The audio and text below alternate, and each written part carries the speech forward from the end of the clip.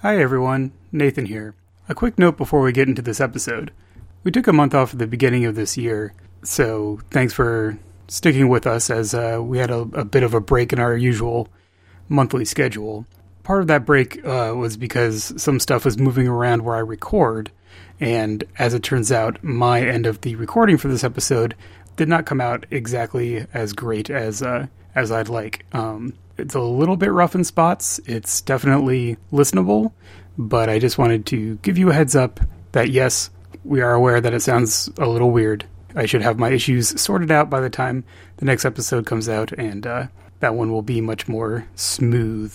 That said, this is one of our absolute all-time favorite episodes to watch, and we really enjoyed our conversations, so we felt like there was no reason to delay getting this one out any longer. So thanks again for listening, and enjoy the show. Mr. Rockford, Miss Collins from the Bureau of Licenses. We got your renewal before the extended deadline, but not your check. I'm sorry, but at midnight you're no longer licensed as an investigator. Welcome to 200 a Day, the podcast where we talk about the 70s television detective show, The Rockford Files. I'm Nathan Paletta. And I'm Epediah Ravachol. And we are coming to you with the second two-parter of the Richie Brockelman collection. Yes. For our episode today, it is from the end of Season 5, episodes 20 and 21, Never Send a Boy King to Do a Man's Job, parts 1 Oh, it's such a and 2. Great title. Yeah, it's a good title. It's a good episode. I think we can go ahead and go off on a limb and say that. Yeah. So our last episode, we talked about The House on Willis Avenue, which was the introduction of the Richie Brockelman character, played by Dennis Dugan, who had a spin-off Richie Brockelman Private Eye, which only ran for 5 episodes.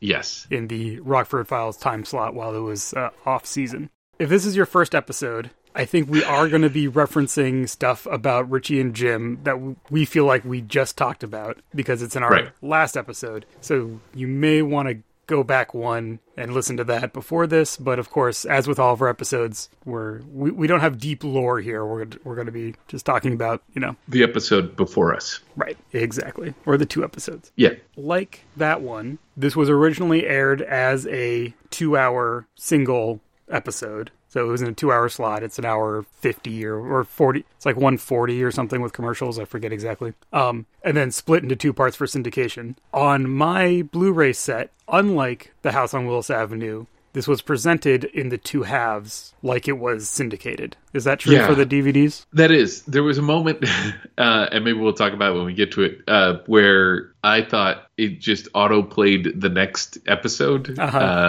Because it does the opening montage stick at the end of the first part to get you excited about the next part. Here are some scenes from the exciting conclusion. Yes, yeah. And then when you do the second part, they just recap a little bit of the first part there. So it feels all of a piece, unlike, say, Gear Jammers, where there was a clear cut in how the story is told, even though it's 2 parts of the same story.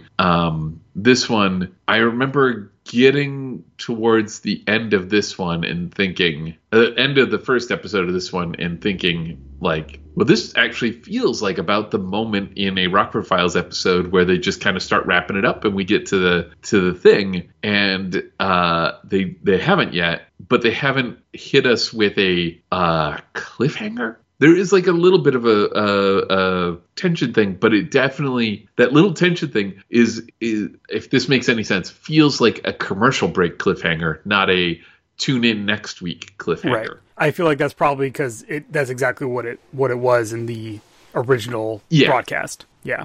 That said, this is one continuous story, and this is a con game episode. Yeah. I feel like way back now, we had a conversation spurred by some listener questions about kind of a typology of Rockford Files episodes. And so we have some broad categories, and we usually mention them in our intros of what the episodes kind of fall into.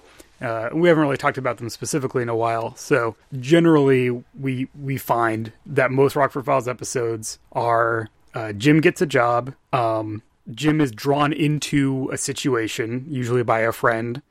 Sometimes those cross a little bit, but those are 2 distinct kind of episodes. Issue episodes, like House on Willis Avenue, we talked about how that was kind of a proto-issue episode.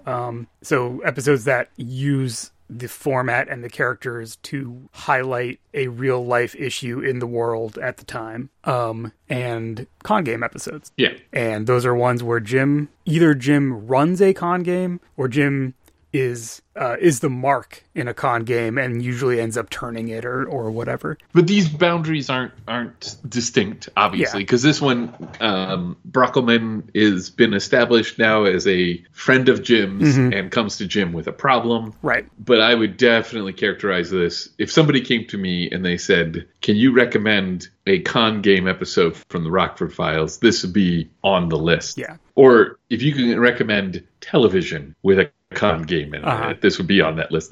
I really enjoyed these two episodes. I just had a side thought. I wonder if there's a vector of Jim gets paid that maps to those categories where it's like, Jim takes a job, he gets paid, he doesn't get paid. Jim gets pulled into a job, he gets paid, he doesn't get paid. Issue episode where he usually doesn't get paid, but maybe there's an example of the former. And then in the con game episode, there's definitely a split between con game, Jim gets paid, and con game, Jim does not get paid. That would be interesting. I wish I was more up to date on the Rockford files, which would help us determine some of that stuff. Well, maybe if we want to make a graph or a scatter shot diagram or something. Maybe if you want to write a Python script to start plotting these. I'm already thinking about it. Just throwing that out there for consideration. We need the data, but yeah. So, yes, that said, this is definitely a con game episode. And so this, unlike some of the other con game episodes, like there's one in every port and the Farnsworth Stratagem, which I think are our other two real touchstones for this kind of episode. This is one where we see the entire con from the inside. Yeah. I think almost entirely. There's one or two little bits that are kind of reveals, but they're, I guess, maybe a better way to put it is we see it from the inside from Jim's perspective.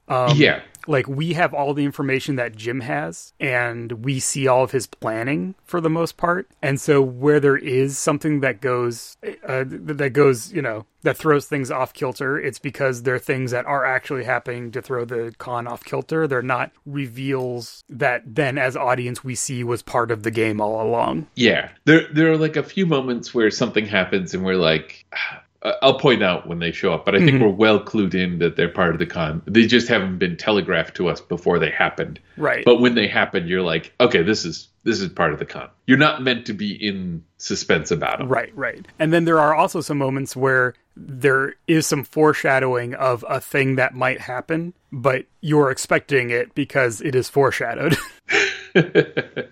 Yeah. So, Epi, we talked a little bit, and you thought that maybe we'll approach this conversation a little differently than our usual scene by scene. Well, so we'll set out what the con is, and then as we go through it, we'll kind of talk about how it gets constructed and what happens. All right, so it's a two-parter. It's a long episode, and we're not doing two episodes about it. So we'll probably end up summarizing some things that we would normally dive a little bit into, but that's fine. Because I think that the standout bit about this is just how enormous of a con it is. Thinking about it now, I really, really dig how it's an enormous con for what, I don't want to say it's small stakes, because it's not necessarily small stakes, but it's not, they're not giant stakes either. I feel like the context for a giant con has probably changed a lot. Yeah. Just because the media about like heists and stuff has right. changed a lot. I feel like this is squarely in the early 20th century con game as a like lifestyle, where you have like professional con artists who right. go from town to town, working jobs, making little scores, and that's how they make their living. It's not the big, one last job, we're going to retire kind of thing. And it's also not personal except for Richie and Jim. Everyone else is just working. And Odette, kind of. Yeah. I was thinking about their motivation because, okay, Richie's motivation is his dad owns a printing business. Printing businesses show up a lot in the Rockford Files. His dad owned a printing business and gets muscled out of it by our villain, whose name I just called him the Mark throughout my notes. Harold Jack Combs. There we go. Yes, Harold Jack Combs. Played by Robert Webber, who was the Oracle in The Oracle Wears a Cashmere Suit. Yes. And thus I immediately recognized him, went, what do I know him from? Looked him up and went, oh, The Rockford Files. The Rockford Files. That's the answer. So, real quick, before we get into the breakdown, sure. Let's just wrap up our intro, which is just that this is a William Ward directed episode, one of our big prolific Rockford Files directors. There are a couple specific moments in here that I think are direct homages to some other heisty kind of stuff. But overall, this is kind of a check this one off the Ward list. We'll see how close we are to doing all of his in a few more. And this one is written by Juanita Bartlett, which is both interesting because I feel like she generally hasn't written a lot of the con game ones. I'd have to look that up again. But also, there's a very specific treatment of the, she's not really, I mean, I guess she's kind of a love interest. There's one female character. Yeah. And she's key to the story and to the con and has history with Jim. But the treatment of her and her role is, reminds me a lot of other women written by Juanita Bartlett. So yeah, there's a good conversation in episode 2, Yeah. the second part that definitely hits that area there. Yeah, so we'll go into that, but as with all of the episodes that are kind of con adjacent, if not con game episodes, we get a lot of good language, a lot of good slang, a lot of good references. So I don't know if we really need to go through the preview montage. We see that Jimmy Joe Meeker is going to be a big part of the thing. There's 2, I think, vital parts of this opening montage. Obviously seeing that Angel's going to be in it, which is funny, especially for the first part where he's barely in it. But there's the Odette saying, "Oh, it's going to be so much more than interesting," is a great line, and it's great for the opening montage because you immediately know that there's something going on between Jim and Odette, and it's not entirely friendly. It's orthogonal to the con, if you will. Yeah. And then you get race cars, and you just know, I mean, if you know James Gardner, you know what's going to happen there. Yeah. Oh, yeah. The preview montage lets us know that there is going to be a con. Richie's there, Angel's there, and we're going to see some racing. And then, drops us right into our cold open. Hello, listeners. This is a quick break before we get into the episode to say thank you to our patrons over at patreon.com/200aday. This show is free to all, but the support from patrons really goes a long way. So we always extend a special thanks to our gumshoes. This time we say thank you to Chuck from whatyoureading.com. Check out the site for reviews of books, games, movies, comics, and more. Paul Townend, who also recommends the podcast Fruit Loops, Serial Killers of Color, at fruitloopspod.com. Shane Liebling, you're playing games online, so check out his dice rolling app Roll for Your Party at rollforyour.party. Jay Adon, check out his amazing miniature painting skills over at jayadon.com.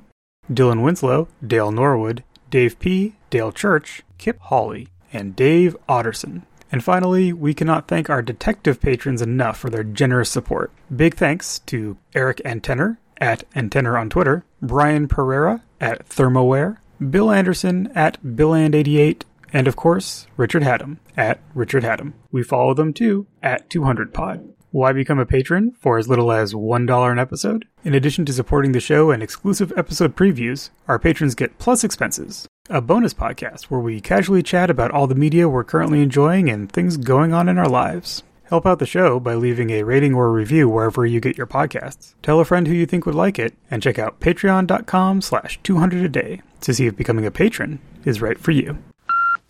Okay, so should we just lay out the con right now and then go into it? So Richie Brockelman, who is also a PI, right? He's a young, up-and-coming private investigator who kind of... We first saw him kind of have like hero worship for Jim, and then once they worked together, they settled into more of a mentor-mentee relationship. Yeah. And I think importantly, a lot of their development was based on Jim's relationship with his father, with Rocky.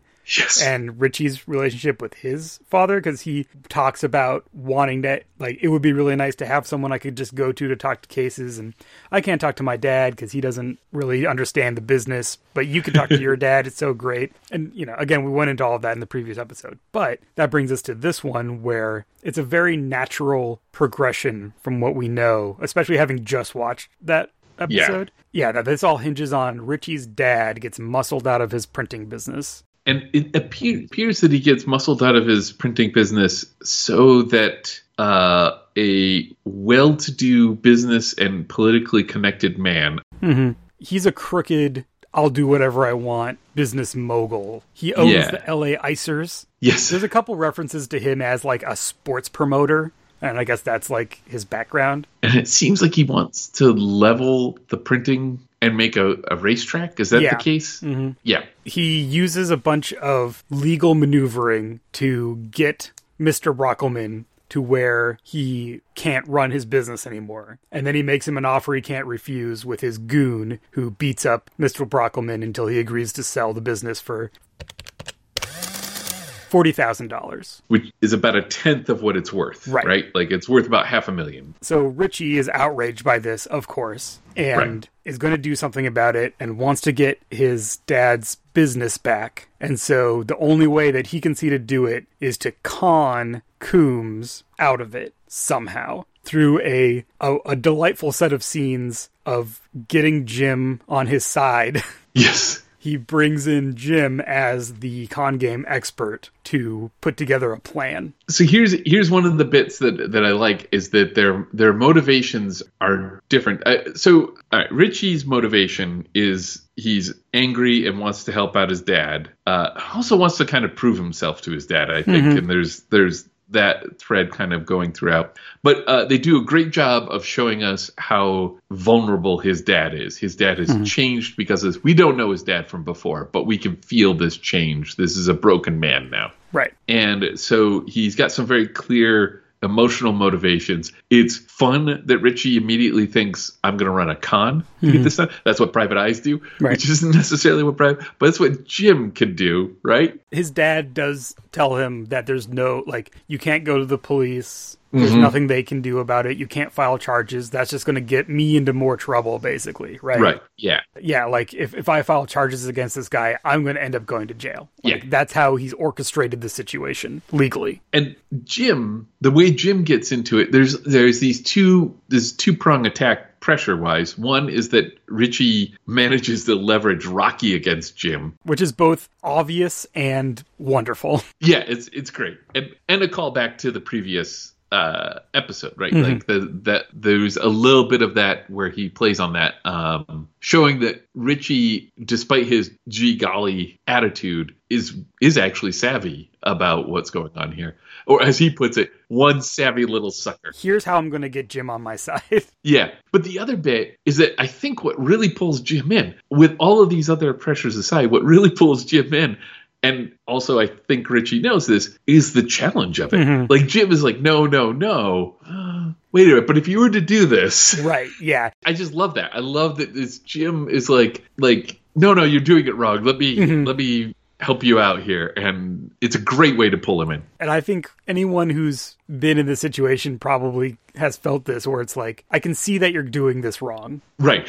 Like, it pains me to watch you not do this right. And that's the motivation that Richie is able to leverage to bring in Jim. It's also that thing where it's like, it's a fun puzzle. Like, with all the dangers aside, or actually probably with all the dangers included, it's a fun puzzle. It's something that just Jim could sink his teeth into. So he gets Jim on his side, and they run this con, and this con is a big store con, right? Which they say several times, which is great. So real quick, I think we've talked about this on Plus Expenses a while ago. There's a book about cons and con men that I read last year that I feel like really gave me a lot of good context for this episode. Yes. It was specifically written by a linguist who was in the, I want to say 20s, but maybe 40s. But he wanted to kind of record the lingo in this subculture of con men, and ends up basically writing a playbook, like explaining how these work and what the jargon means. This book is called The Big Con, The Story of the Confidence Man, by David Maurer, Maurer. And it is from the 40s. And then there's a new forward, because it was republished in the 70s, I think. It is an exploration of the confidence game based on interviews with con men, almost all men, by the author, who was an academic and a linguist and an anthropologist, I guess. And this was a big inspiration / resource for The Sting, the movie The Sting, which I'm sure we will also be referencing. Yes. Yeah, so a lot of this is a lot of it is from direct interviews, which is great, and it breaks down a lot of it does a lot of things. I recommend this book. It's a good read. But it both breaks down the tactical, here are all the different maneuvers that were used to execute cons, a little bit of the history about kind of the rise and fall, because con games had like a golden age, right? And then they kind of stopped being a thing that one could do as much for lots of reasons. But also it talks about the psychology of the mark, which I think is super interesting. A lot of the conversation with these con men is about how there's different specialties, and one specialty is bringing in the mark, and then like identifying the mark and being like, this is who we're going to sting. And then there's a different specialty to actually running the game. And so it was very rare that one guy could do both things. So that's one reason why there are often teams. There'd be a guy in charge of like an area or something. It's kind of mobbed up a little bit. So there'd be like a guy in charge of an area or a guy in charge of a certain kind of con that you go to if like you found a mark or something. Anything that required multiple touches, multiple interactions, you'd need a team of people, because you'd have to hand off the mark to different people at different times. Anyway, this is all to say that, of course, this is a fictionalized account where everything goes a certain way to make the story work, but you keep seeing all those elements of the, like, classic, for lack of a better term, the classic con, and the big store is part of that. So the big store is, you have this cast of characters, and there's certain specialties, but there's also just, like, extras, basically, who are just there to make things look good. And, like, the store could be a gambling parlor, it could be a betting shop. Like in The Sting, it's all about horse betting, right? So the store is the betting shop. And then in this case, the con is a big store con because it involves all these specialties, but there's not really a location other than the office, I guess. Yeah, there's the office, and then they make use of other locations. One of the reoccurring themes in this is their inability to hold the fictional world indefinitely. Right. Like they can present moments to make it seem like this is definitely a thing under their control, but they don't have that. Yeah. So they set up this big store con. Right. And Jim lays it out. He's like, you can't come to him with an offer. This is a guy who is used to getting offers and turning them down all the time. Right. You have to present him with something that he might want. And you have to come at him at a crazy angle. Like, anything that's in his normal kind of spheres of influence, he already can handle. He knows how to do, and he'll find out that it's a con. So you have to come at him from a weird angle. Well, and as an advisor, huh? Right. Not as an active participant in any way, shape, or form. No. Well, I'd say that the best way to pluck a guy like this is to hit him hard and fast. Take something away from him that he really wants, you know? Get him coming at you instead of you coming at him. He'll be very leery of anybody selling anything. He's got salesmen coming at him all day long. Okay, go on. Well, the whole idea of a con is to start the mark off working with something that he understands, plausible stuff. And then with each move, you take him further and further away from reality, huh? You hook him. You show him the pot of gold, and then you back away. Then you bring in the stall. You get him off balance. So when you're ready to sting him, he's going to go for something on the first day of the con he would have laughed at you for even suggesting. He's explaining to us, like, here's what a con is to the viewing audience. Yes. But he's telling Richie, and then there's a beat at the end, and Richie goes, Hey, I know all that.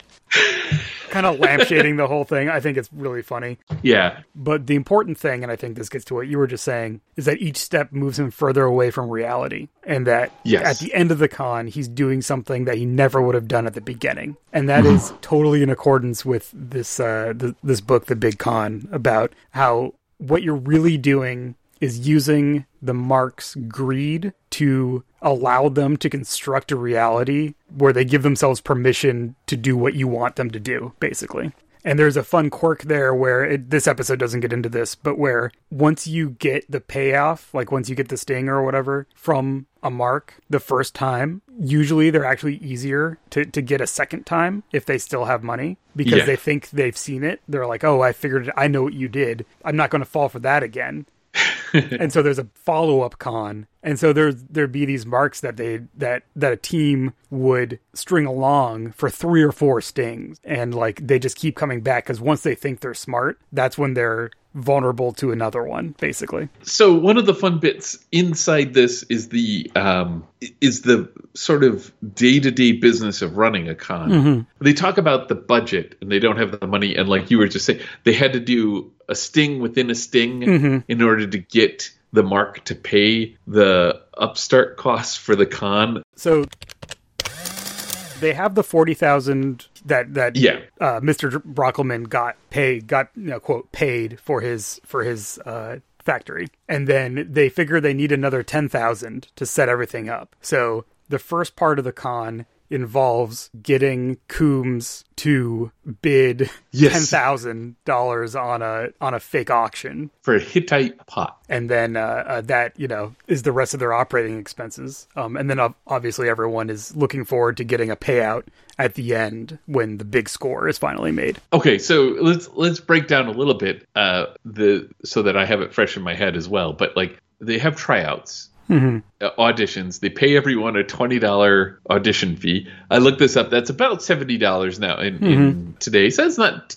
I mean, I would go audition for a con just to get the $70. That's no problem. It's lovely that they turn Angel away. Angel has his own little con that he's trying to run, which maybe we'll hit that later. But yeah. There's a scene in there. I don't remember if this pays off at all, but this is this fun little bit where they have a guy who comes in and they ask him if he knows. He's got this accent, like Southern accent, and they're like, "Do you know any foreign languages?" And he goes, "I got a good French accent. I could go Scottish, and of course Texas." Thank you very much. We'll let you know. Yeah, and I don't think that guy shows up again. No, I don't think so. But it's a great bit. Right, and so they need this cast because they have a specific set of roles that they need to fill. So there's a couple stages, right? So first, Richie convinces Jim to help. And then Jim's like, okay, here's what I think our in is. We need something to get Coombs interested. Yeah. And this is all specifically based around take something away from him that he wants, right? And then him chasing it is what's going to bring him into the actual con. So Coombs has this fancy race car, the Coombs Special, that he basically had this really talented race car driver and designer build, this guy Larry. And then through some machination took it from him. And as part of that, beat him up and wrecked his hand. So now his hand is like frozen in a claw. So there's a personal grudge there that Jim's able to leverage. But Larry has another racing car. So Coombs driving his fancy car is as good as a good driver driving a good car. So, like, a very good driver driving a very good car should be able to beat Coombs driving his extra great car, right? Right. There's also this meta level, too, because Jim Rockford is asking, would a talented amateur driving this car, and it's James Gardner being the talented amateur here. This feels like an excuse. This whole bit feels like an excuse just to get Jim driving a race car. Yeah, right? It's amazing. It's really great. You can see his joy in the scene Yes. when he gets to do that. I mean, so this is the risk, right? Like, this whole thing is predicated on Jim getting Coombs to bet his car and then winning, and then Coombs coming after him to get his car back. Yeah. So that all does go down. And, you know, we can talk about some of the details, but it's very funny. It's prime Jimmy Joe Meeker. Oh, yeah. Oh, Yeah, most of the episode is Jim as Jimmy Joe Meeker, his variation, either Oklahoma or Texas oil man. In this case, he's more Texas. So betting the car is all a premise to get Coombs interested. And then the con is based around this spurious situation is the local fixer for this well-known kind of like shady arms dealer guy named Wendkos, who is arranging with the Egyptian government to have a clandestine export of artifacts from the pyramids, and specifically the tomb of Tutankhamun, to capitalize on the Egyptomania of the current King Tut exhibition that has been going on and make it into an even bigger commercial endeavor of it. yeah, playing to stadiums, or convention centers, which is more in Coombs's realm. Right. I might have misheard you, but this is what Jimmy Joe Meeker is playing. Yeah. This is the off-kilter situation. Yeah. You know, this episode is aired in 1979. Yeah. And there was a traveling Treasures of Tutankhamun exhibition from 1976 to 1979. It was huge. It was huge. It was Egyptomania, like the 70s version after the 20s version after, you know. So this is something that absolutely is a contemporary thing. Anyhow, so the con, I think, as we see it unfold, is to get Coombs to muscle in on Jimmy Joe Meeker's operation because he hates Meeker so much for taking his race car, right? Yeah. You know, he's just incredibly annoying and pushes all of Coombs' buttons and everything. Jim is perfect at that. Like, he just the whole bit with the racing outfit and just calling him Captain Spaceman. Yeah. And so good. I have to bring up there's the line where he's like, he calls him Captain Spaceman after the race, after he's lost it and everything, and he's back in the office. My name is Jack Coombs. We raced at Riverside a couple of days ago. Of course you are. Just didn't recognize you in their normal clothes. What, you save those little tinsel drawers for special occasions, did you? That was my racing suit. Yeah, well, sure wasn't no winning suit, was it? Yeah, I wrote that down. I feel like they really were having fun. Like, it really seems like the two of them are having a good time. Yeah. Just giving each other the most guff. So I guess as we follow this along, seeing how Jim's setting things up and whatever, they need the big store because they have an office setting for Meeker to show that he has all these like things going on or whatever. And then they also need to have the shot after the interviews where Jim is writing down like who's in what position. And I noticed, I was like, this is a very incriminating document. So Jim is just written down as Meeker, which is funny. And then Richie's going to play this curator who's like the one curating the exhibition for Meeker. And then there's like Egyptian attaché, which is this woman Odette that, you know, we are introduced to. And then there's a curator at the museum, and there's a Egyptologist expert. So there's all these cast members that Coombs is going to run into multiple times in different contexts in order to sell him on this whole situation. And I think this is a bit of a question mark, but it seems like it is building up to Coombs muscling in on the deal. Mm-hmm. Once he's interested, they make him think that it's going to be worth over $1 million. Like, they have these fake account books to show him that the original exhibition made like $1.5 million just in the museum. So, of course, doing it as a big convention center exhibition with all the show business would be so much more money. So now he's interested in the money, right? Because he's a promoter and he's interested in getting free money. So he's going to muscle in on the deal and take 50%. And I think the idea was to get him just to pay for it. Like, it's $1 million deal, so, you know, $500,000 and you're in kind of thing. But that's not how he rolls. So he muscles in, and we'll go through the mechanics because they're pretty good. But like, He's like, I'm going to take 50% of the deal. I'm going to pay $1. Yes. And then they have to reset and be like, okay, what are we doing from here? Right? Yes. And one of the reasons he's able to get away with that, which is lovely, is that his man Harry is not only muscle, but a notary public. Right. Everything's legal. Yeah.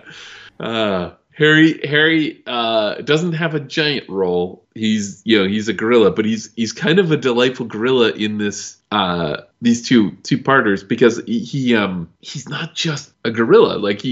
Like I said, he was a notary public. He's serving him food. He's like getting everything to this guy. Mm-hmm. It makes you wonder a little bit about, like, what's Harry's deal in all this? Well, I think we see that Coombs is a very, like, distrusting person, right? He has, like, this one guy that knows where all the bodies are buried, literally, and he doesn't want anyone else to know anything about what he does. I guess, so we see them have to adjust the attack, and it brings in something that they talk about when they're first trying to figure out how to get to him, which is that he seems to be a bit of a hypochondriac. Yes. He takes like 6 weeks a year where he's in clinics, and like he avoids like plane travel, and like he's kind of a germaphobe. So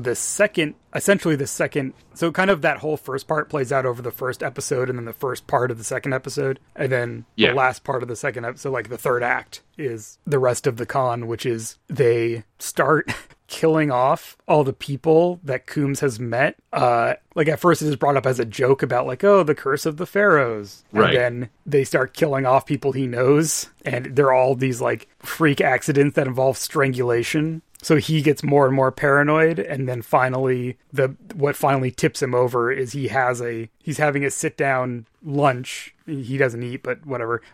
That's another thing. He's having a sit-down talk with Jimmy Joe Meeker, and then Jim keels over, just choking to death out of nowhere. And they have one of the store run over as if he's a doctor and pronounce him dead.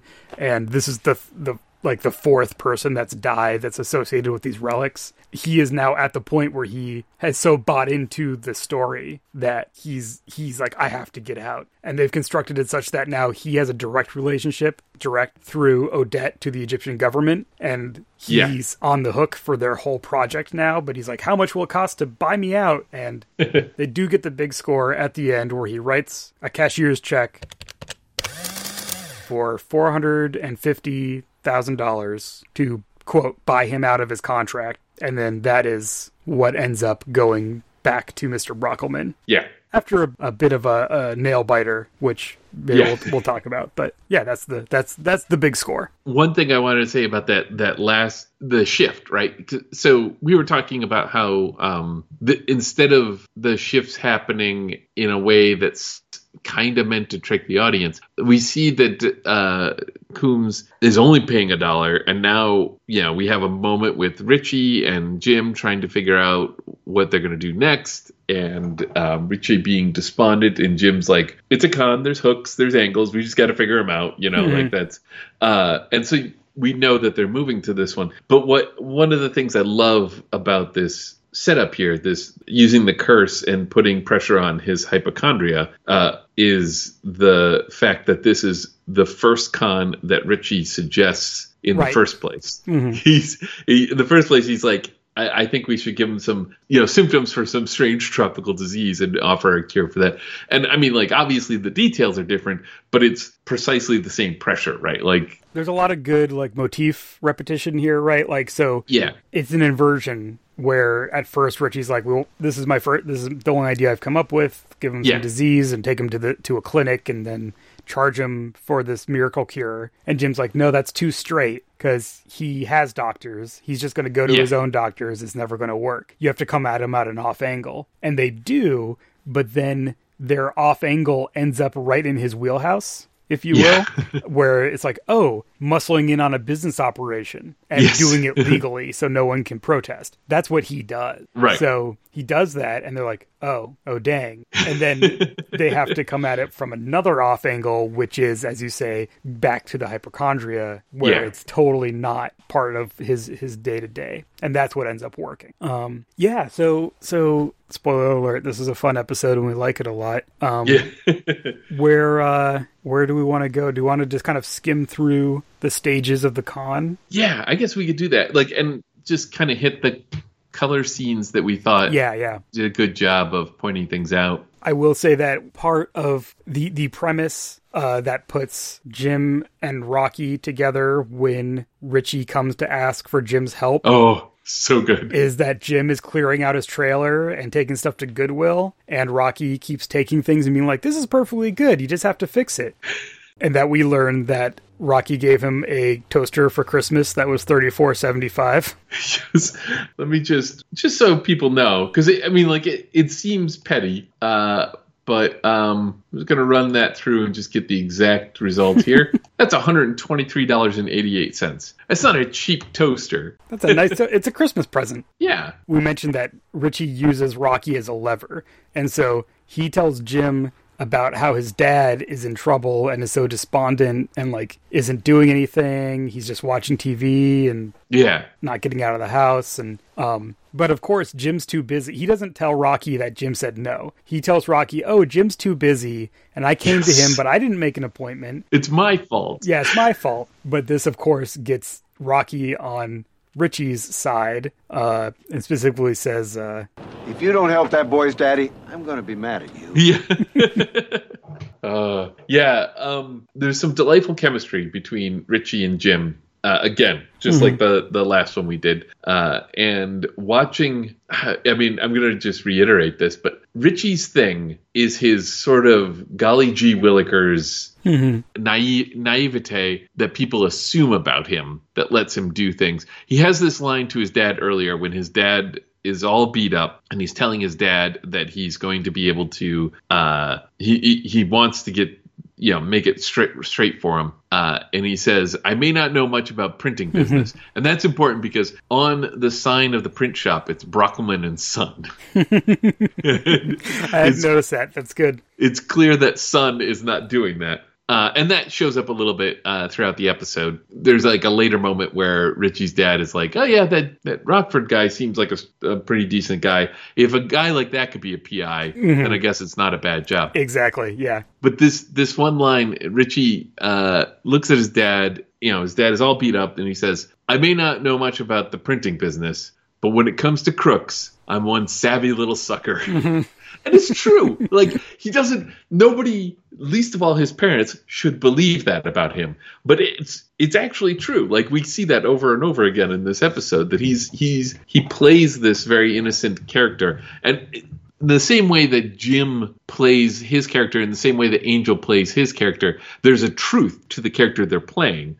Like, one of the brilliant things about the Angel job is that part of what he has to do is act terrified about the curse. And if you want someone to act terrified, Angel's the person to go to, right? Like, that's like irrationally terrified of the curse. That's a perfect role for him. I like watching Richie play Rocky against Jim and play the innocent when it just feels maybe not 100% clear, but it feels very plausible that Richie is in control of what he's doing. Like he knows exactly what he's doing here. So Mr. Brockelman is played by Harold Gould, who was in fact in The Sting. Oh, nice. And he played Kid Twist, who I don't remember offhand, but is one of the big store, one of the gamblers, I believe. But yeah, I mean, he's a endemic father/grandfather on TV. Yeah.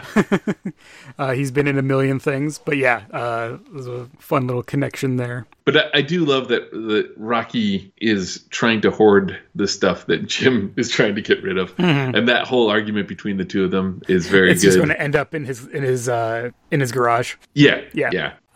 Richie is the first one who has to get Jim on the line and reel him in, and Jim knows that's what he's doing, but he can't resist, I think. Yeah.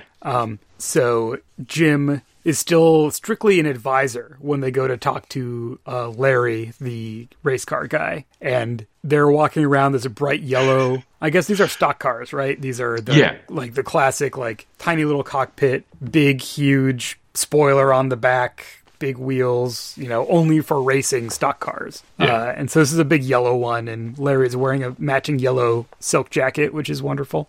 Jim essentially interviews to find out whether his idea is going to work, and then has to pitch being part of the initial con. And they tell him the truth. They're like, we want to cheat Mr. Coombs out of his car. Can you help us? Right, if Jim wins this race, wins this bet, then he'll give the Coombs special back to Larry. So Larry will get his car back, essentially. Yeah. If he loses, Larry's going to lose his car, this yellow one, the new one, and get to visit Jim in the hospital. Which I think is both a funny line, but also lets Larry know how far Jim's going to go to try and win. Well, and they have a whole conversation about pushing it to the limit, right? Yeah. Coombs has this driver, right? He has a driver who races the car for him, and he's unbeatable because the car is so advanced. Yeah. And the driver's very good. But Coombs likes to drive it sometimes. He takes it about 3/4 of the way just to like impress the girls that he hangs out with. Yeah. But when it comes to pushing it to the limits, Mr. Coombs has chicken feathers where his competitive spirit should be. When we get to that scene where Coombs is just come in from racing, there's a great exchange between him and his mechanic. I don't like the way it's handling, Vern. Something's holding it back. I ran a 113 just a few minutes ago. That's an awfully good speed. I'm telling you, it's dragging its butt. Mr. Coombs, there's not a car that can touch it out there. That's as good a speed as we're going to get. That's what I want to hear. Just keep it that way. He does the manager thing where he complains about it, and the mechanic knows sure and well that this car just runs. Right. Coombs is creating excuses for why he's only going 3/4 of the way. And it's just a good like tie in with what happened, but also has this very real feel that like I've experienced with managers who just want to have something to say. Right. They want to feel like they're doing something. They're contributing in some way. Yeah. Yeah. And then that whole scene, so the whole hook into that is that Jim pulls up in this like very old style, like even like a 40s style convertible with the little... Oh, it's a gorgeous looking car. It is gorgeous. I don't know. Again, not car guys, but it's not a Rolls Royce, but it kind of has that feel.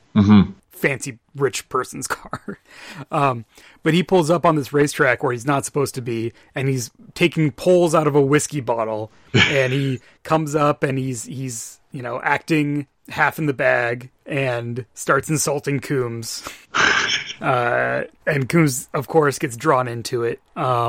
So this is Jimmy Joe Meeker staggering around, right? He has his hat, he has his bolo tie, he's doing all of his fun down-home aphorisms. Coombs asks him, you got a problem, fella? Nothing I can't handle in a pair of regular pants.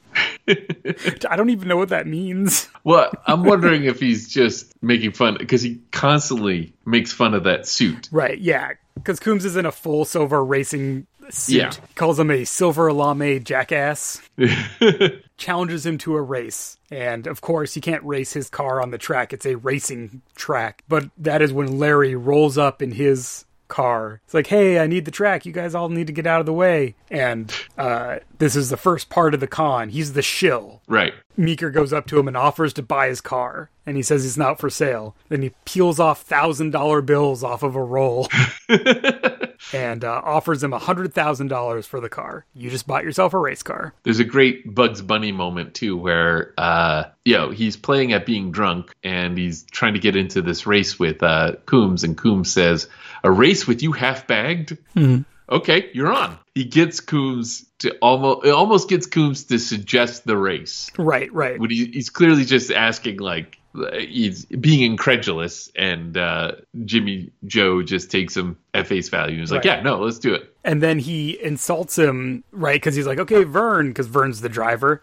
Yeah. And he's like, no, I don't want to race him. I want to race you, right? Like, he makes it personal. Yeah. And Coombs, of course, is like, I have the best car in the world, and you're half drunk. So, sure, if that's what you want. And then we have a fun racing scene, which, I honestly thought would be a little longer, actually. Yeah, I was actually kind of surprised by how little racing bits there were in it, right? Because Jim starts off behind him, but eventually pulls ahead of him on a turn, and he sort of spins out, and that's it. Right. Like there's not a lot of back and forth going on. I guess is what I'm saying. Which I guess is fair because there's a lot of other stuff to get to, and also in the conversation with Larry, that leads to a little montage, not a montage, but a little scene where he's driving the car, and then Larry's giving him feedback and and is telling him how to get the most out of it. And he's like, specifically says, you got to drop your RPMs coming into the turn and et cetera, et cetera. When you take your foot off the gas, you've lost, you don't have control. He's specifically telling him how to get the most out of it on a turn, right? And then in the race, it's this one turn that is the key moment where Coombs, he doesn't even really spin out. He just he drifts too far and hits the dirt shoulder. And then that pulls him out even farther. And he just loses those couple seconds, and that's enough, right, to lose him the race. We've all played pole position. We know what happens there. The little button on that whole thing where, he signs over the car is Jim saying, "Captain Space, thanks for the race." So good. So that's the hook, I guess. And then a lot of the rest of the episode is Coombs confronting Jimmy Joe Meeker in his office. Meeker Enterprises. And so this is the literal store. This is the whole set that's full of like secretaries and people running around with papers, and it's all staged to be all like busy and, active. And I love, we get the intro to that every time is we hear an elevator ding, and then there's like a phone call, like the Mark is on his way. Like, all right, we'll be ready. So it's all coordinated. Yeah, it's very workmanlike. I do want to point out quick about the race car, which one of the bits that I kind of love about this is that no matter what happens from here on out, they got that car away from him, and that's it. He never gets it back. Well, it's like justice is served, right? Presumably it goes to Larry for his services, and that's great. There's moments early on where he's trying to get it back, and Jim just doesn't even have it to sell it back to him. Right. Not that he says that, but it just it's just kind of a lovely little bit here is that they're already winning against this guy. Right. So this next stage is to get him into the actual alternate reality, right? Yeah. And so part of it is staging an argument where Meeker comes out and yells at Fenimore, who is Richie's playing this curator, and yells at him to do some menial task. And then Richie's like, I'm not an office boy, I'm the curator, and they're clearly antagonistic. So they do that in front of Coombs, and then Coombs wants to buy his car back, and Meeker has this whole thing about, I'm giving it to my cousin's 17-year-old for his birthday. Which is enraging to Coombs. But then he blows him off to take this call from overseas that he obviously doesn't want to take, and then clears out the little secretarial area so that Coombs can pick up the phone to hear what's going on, right? Yes. And so this is Mr. Winkos, who wants results for all the money he's paying. He threatens to send Meeker back to the oil rig where I found you, or under it, giving Coombs this whole idea that there's pressure points to get at Meeker. I love here where he gives it a beat, like they hang up the phone, and then on camera we see Coombs hang up the phone and then go over and sit in the chair, and then we cut to Jim giving it a beat to give Coombs the moment to get out of the way so that he won't, quote, find him at the phone. In my notes, I make a note of all the sly smiles that Jim is giving because he's enjoying how well this is going so far. The end of the scene also introduces Odette as this cultural attaché that I kept on missing her name. Yes. Who she's supposed to be playing. I never wrote it down, but it...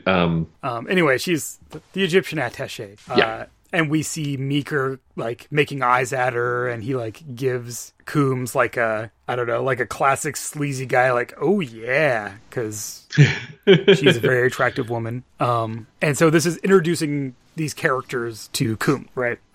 So one of my favorite things, and I think this is an homage shot, is they have this all set up to follow people through this space as one tracking shot where it goes past the walls, right? Oh, yeah. Like The Sting. Yeah, and so I think this is an homage to The Sting specifically, and maybe other kind of heisty movies, because there's three rooms. There's the main room, there's the little secretary room, and then there's Meeker's office. And so it's set up to do one tracking shot where the camera can just go past all of them at once and then back. And so we follow a character multiple times through the episode. We follow a character through all of them and then all the way back. And it's very cinematic and cool. So I like that. They got a lot of use out of that set is what I'm saying. Two things should be of note here. Number one, just Meeker's office. I just have to say, you gotta see Meeker's office. Like, there's a pattern on all the furniture, I believe the carpeting, the desk, and the wall. It's all it's something. But the other thing, like, it's that elevator shot where you see the mechanics of the elevator coming up. Mm-hmm. The filming of it just shows, like, when they show the mechanics of the elevator coming up is when we often hear the phone call or this saying the mark is on the way, and that's the how the sausage is made moment, right? Like, So we're seeing the insides of how an elevator works, and we're hearing the insides of how the con works. I don't know. It's just like a little things like that are really nice. They're not mind-blowing or anything like that. It's just a lovely it does a really good job of separating out when we're following Jim and Richie as they're doing like logistical things from when we're watching the store, when we're watching things in motion for the benefit of the mark. And then this is where we get the sting inside the sting. Yes, I was just going to say we should talk about the Hittite pot, which is just a regular old bought in a craft store pot. The 5 and dime. Richie had a friend who's into pottery who could put a bunch of cuneiform on.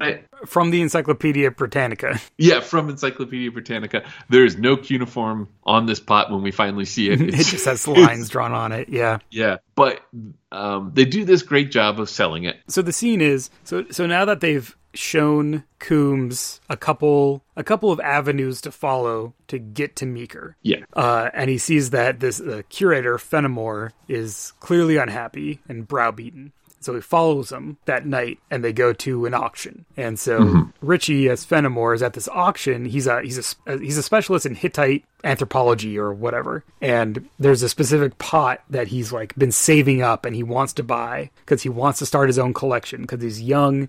This is getting back to what you're saying, because he's young and earnest and all of that stuff. And so they stage a conversation with another member of the store about the pot that Combs overhears, so that he hears why Richie is so into it. And the other guy's like, oh, no one here wants this. You should have no problem getting it. Because it's, after all, a minor piece, right? Which gives, the opening that they want for Coombs. And then Coombs introduces himself. And one thing I like about him as a character is that he's very blunt. He's always like, here's what I want. And then if he doesn't get what he wants, he's like, okay, here's the terrible, awful thing I will do to get what I want. Right. But he gives him the chance first. So he comes up, he's like, I saw you don't like Meeker. I'd like to know more about him and what he's doing and what you're doing for him as a curator. And he's like, I'm not at liberty to discuss it, etc. And Coombs is like, okay, fine. And then he bids him up on the pot from an initial $3,000 bid to $10,000. Yes. Richie's character counts his money to try and figure out if he can make a thing, and then he's just immediately overbid by Coombs. Because it goes to like 7 or 8 or something, 8,000, and then he like counts his money. He goes like 8,025. So that's the sting inside the sting. They get Coombs to bid $10,000 and then pays it to the auctioneer, who's part of the con. So now they have that $10K to add to their, to their budget. So nice. And then the other thing this is doing is giving him Richie's character to draw him in further into the main plot. And he keeps backing away to an extent I did not think he would. Like, again, I have seen this episode before, but I mainly remembered the hypochondriac part. I didn't really remember this part. And it's pretty extensive. This thing that Coombs does next to draw Richie in is great. This well, okay, before we do that, I just want to say that there's a thing going on, and it's almost always done just like the elevator scene. It's almost always done in voiceover, where the moment the mark leaves the venue, you hear somebody say, all right, the mark is out, everyone. You don't see them shutting down, but you get this feeling of how ephemeral all of these locations really are. Like, time to clear out. to a point where I wondered if that was going to get them in trouble. Right, like if yeah. he just turned around to pick up something he had left behind or something. Yeah, if they waited there long enough and they just saw everyone leave at the same time and like get into cabs or something. Yeah. So Richie refuses to take this pot as a bribe. Mm-hmm. And then Coombs places the pot behind the tire of Richie's car Mm-hmm. so that when Richie backs out, he breaks it. Feels guilty about breaking it. It's just the most petty. Yeah.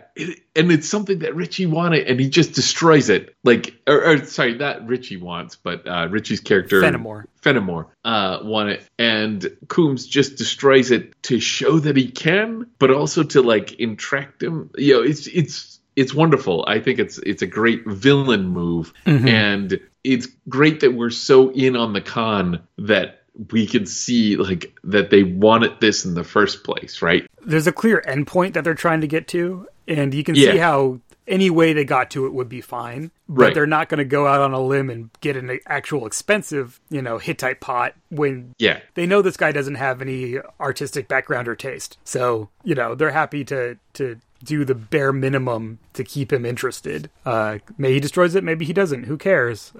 As long as it gets him to keep leaning on Richie, because that's what they need him to do right now. So this gets us to how much resistance Richie is going to put up to sell the fiction. Yeah. And so Richie gets beat up. He gets beat up bad. Yeah. They take him to, I guess, one of the stadiums he owns. There's an establishing shot of a sports stadium. Yeah. And Harry, the gorilla, just punches Richie in the stomach, which is awful.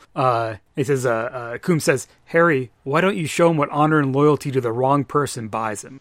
And then we have this really ominous cut. Like, he pushes him up against the wall. Yeah. It kind of freeze frames and then cuts. And then it comes back to Richie holding his side, sitting on one of the athletic benches with a bloody nose. And he really definitely got beat up. There's a moment here where Coombs keeps asking him, look, you can tell me what's going on, or I can have Harry keep going. And then Harry coughs, just like a casual, clear his throat cough. And Coombs is like, don't cough in my face. Just that motif, that reminder of oh yeah, this is a thing, which we don't get a lot of in this episode, in the first episode, but I like that it's here to remind us of that. I would like to just point out to our youngest listeners that there was a time where that is an overreaction. Yes. Obviously not anymore. But there was a time before 2020. And so this is where, after all of the resistance, no, he won't be bought, no, he won't be bribed with this thing that he obviously wants. It takes physical abduction and a beating to finally get this young guy who doesn't even like his boss to go against his own principles and spill the beans, right? And this is where we get the whole thing about the second King Tut exhibition and the Egyptomania. He says, there's going to be a real big show business approach, possible tie-ins with some Neil Diamond concert. I love that touch too. And then specifically, again, part of the always take a step back to draw him in. Coombs asks how much money is involved. And Fenimore says that that's not his end. He's not involved with the money. Yeah. But if he promises not to let Harry hurt him anymore, he'll do his best to find out. And that brings us to the end of part 1, I believe. Pretty much. That we end on that cliffhanger because... Oh, yes, that's right. 2 of the crew, we've been introduced to one of them before in the interview scene. They're going into the museum, and then 2 other guys come up, and they're like, there's a big problem. We can't get into the exhibition wing. So the plan, right, was to kind of probably, sneak in and, use one of the real curator's office as the set for this next interaction. Yeah, they were going to do, a gas leak or something to get everyone out. That's what they tried to do, but, the security guard wasn't buying it or something like that. Yeah. So they're going to have to do it in the main museum. And so these 2 guys who are in, work coveralls, they're like, so you're not going to need us. So they just peace out. One of them is Jack Garner, by the way. Oh, nice. Which I noticed in the credits, which is great. But yeah, so the main guy who's going to play a curator of the current exhibition, or the one that was just passed, that was at the museum. He's like, all right. We'll have to do it in the museum proper. Oh, Frederick. I'll explain when we get in, Amy. We'll have to station ourselves where the Brockerman kid sees us. Let's hope he can roll with the flow. And we get our to be continued after that. It's pretty good, again, with the motif of they're going to have to roll with things as they change. And this is the first real moment where they're going to have to do some ad hoc improv to keep things going. It's a good switch over from like we had a plan and now we're starting to get a little on our toes here. And I think it's important that specifically it's that Richie's going to have to roll with it. All these other con men and women are pros and have done this kind of stuff. They're mostly worried about whether Richie is going to be able to, handle the swerves, which I think is also a fun bit. We're going to take a quick break so that everyone can walk around, stretch, get a refreshing beverage of choice, and find out where you can find us on the internet when we're not talking about the Rockford Files. Of course, 200 a Day can be found at 200aday.fireside.fm, patreon.com/200aday, and on Twitter at 200pod. You can also email us at 200adaypodcast@gmail.com. Epi, where can our fine listeners find you elsewhere on the internet? You can find my games at dig1000holes.com. That's dig and then the number 1000 and then holes.com. Or you can find my sword and sorcery fiction and games at worldswithoutmaster.com. Or you can find me on Twitter at Epidiah, EPIDIAH. Where can we find you upon this internet? All of my stuff, including my game design, my freelance graphic design and layout work, and other projects that I do, like zines and podcasts, are at ndpdesign.com. You can also find me on Twitter at ndpaoletta. I'm also on Instagram at the same handle, where you can see pictures of my dog. I hope you're comfortable with your favorite beverage in hand as we return you now to the show. Jim, Denny from Denny's Pest Blasters got a great deal for you. We'll rub out your rodents at a tremendously low cost, so call us. We're in the Yellow Pages and we mean business. So that's our episode break for the syndicated version. Mm-hmm. So at the end of that episode, we get a preview of our exciting conclusion. And then at the beginning of part 2, in place of the preview montage, we get here are some scenes from part 1. Right. It's basically in that slot. It's about a minute of scenes. Some of the other ones we've seen have been like a 6 to 7 minute summary, like short clips, essentially. This is really, you saw the last one, right? Okay. But we do come back essentially from commercial break as we are watching them to Richie and Coombs entering the museum. And with Richie asking him not to mention anything about his role with Meeker to this curator they're going to meet, because he has a whole career in front of him and he doesn't want to be like tainted by this kind of underhanded situation or whatever. Which I also like, because that's part of the fictional reality, but it's also like is a little nod towards getting Coombs to agree to not talk to anyone else at the museum, which is important. Yeah. So Richie does see them in the lobby, and he does indeed roll with the flow. Here's a con for the benefit of the mark within the con. Yes. Coombs is interested in making an endowment to the museum, but he wants to know more details about how the King Tut exhibition went, and specifically how much money was involved, so that he can, accurately calibrate his donation, because there is some PR involved after all, etc. There's a moment where Coombs is like, can we just go to your office? And our faux curator sees a security guard over his shoulder. It's like, oh, excuse me, I have to go talk to the sergeant about something, and goes over and then it's like, so what time did the museum close? It was good. It like this great way to add legitimacy to what's happening. It was a great touch. Yeah, it's a nice touch, and it also kind of breaks the questioning of what they're, why they're just standing around, and I guess gives them an opening to just be like, let's go talk in the exhibition wing or whatever, because we cut to them just in an Egyptian in an Egyptian like display of artifacts, obviously at a real museum, flipping through this big ledger book. Again, there's a little bit of backing away, like, this is going to stay confidential. We're a nonprofit, and people don't like to hear that we made a lot of money when it comes around for donation time and stuff like that. But this is where they give him some numbers. That there was a bottom line of over $1.5 million of profit on the King Tut exhibition. plus like all of the list of things that were sold in the gift shop and like merchandising and all this stuff. And Coombs like, I had no idea this was so popular. This is where I think the curator slips in the popular imagination is so inspired. Maybe it's because of the ancient curse. Yeah. They go back and forth about what ancient curse. Oh, mumbo jumbo stories of people who open the tomb strangling to death. I was like, is the curse a deliberate part of the con? Right. Or is it just something incidental that I knew it was going to be important? Like there's no way it wouldn't be. The question was it going to be important by is this part of the script at this point? Yeah, did they yeah. I kind of feel like it was, because I think some of the staging here, some of the camera work, we see Richie looking at the other guy, the curator, kind of intensely a couple times. And I think like waiting for him to say something in particular. That's how I read it. Yeah. I think there's the element of like throw this in just to add to the right. Just add some Mystique. valence of the of reality to it, because this is something about Egyptomania that people are interested in. There's a part of it that might be like, let's just seed this in here just in case. If we need it, great. If we don't, doesn't matter. Yeah. But yeah, I read that as intentional. So that sets up the latter third, like you said, of this Right. half of the episode. The main, this leads us into the full con. Like the mark has been hooked. He sees the pot of gold, right? He's like, this is a big payout for no investment from his perspective. Plus his whole motivation here, and he says this at the end of the scene when he's parting ways with Richie, is he says to Harry, I'll get that sod kicker if it's the last thing I do. Yes. So it's that personal motivation is still there, but he's also seeing where he can make money. So now I think we get into really the most important person in the con from here on out is Odette. Yeah.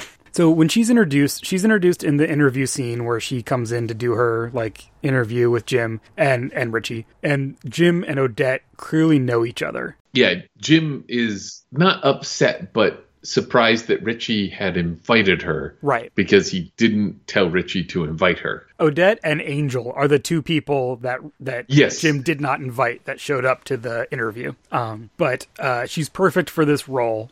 You speak a foreign language? Yes, English. I meant foreign to Americans. French, Italian, Spanish, some German, and of course, Urdu, an old Islamic dialect. That sound anything like Egyptian? I don't speak Egyptian, I speak Urdu, only because of an old alliance. That's probably close enough. We may have an embassy post for him. We have a little scene with them in the parking lot where we get the line that you mentioned earlier of, It's going to be very interesting working together after 8 years.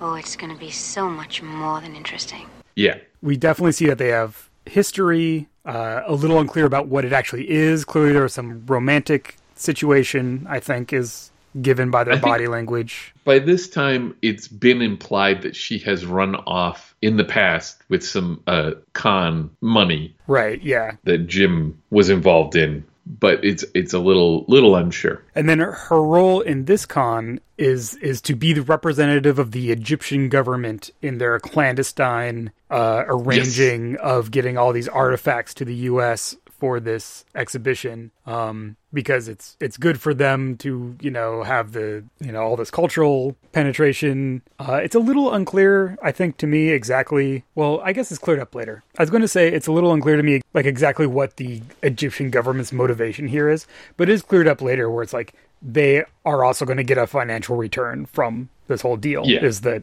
idea. So like the flow of the money from what Coombs knows is the Egyptian government is funding Windcoast, who is a real person. They're just using the name of this guy as part of their story, but this is a real person that people would know about as this kind of shady international figure. So they're funding Windcoast and they're providing the artifacts. Windcoast is paying Meeker to arrange things on this end because he can't come into the country. And Meeker is shady and willing to do underhanded things for money. But Meeker has been bleeding money from Windcoast. They make mention of like him going to Vegas and Yeah. And then this whole operation is to do this over-the-top King Tut exhibition that will generate a bunch of money, and then that money is going to go back to the Egyptian government and to Windcoast. And through Windcoast Meeker, like he gets paid off through that also, or whatever.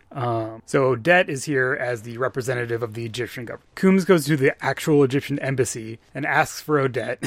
He sees her come out of the embassy. Right. She's talking to someone from the embassy saying, like, oh, I got the address wrong, thank you, but being very charming about it. Yeah. And then she gets in a car. Again, is a fancy, like, old school.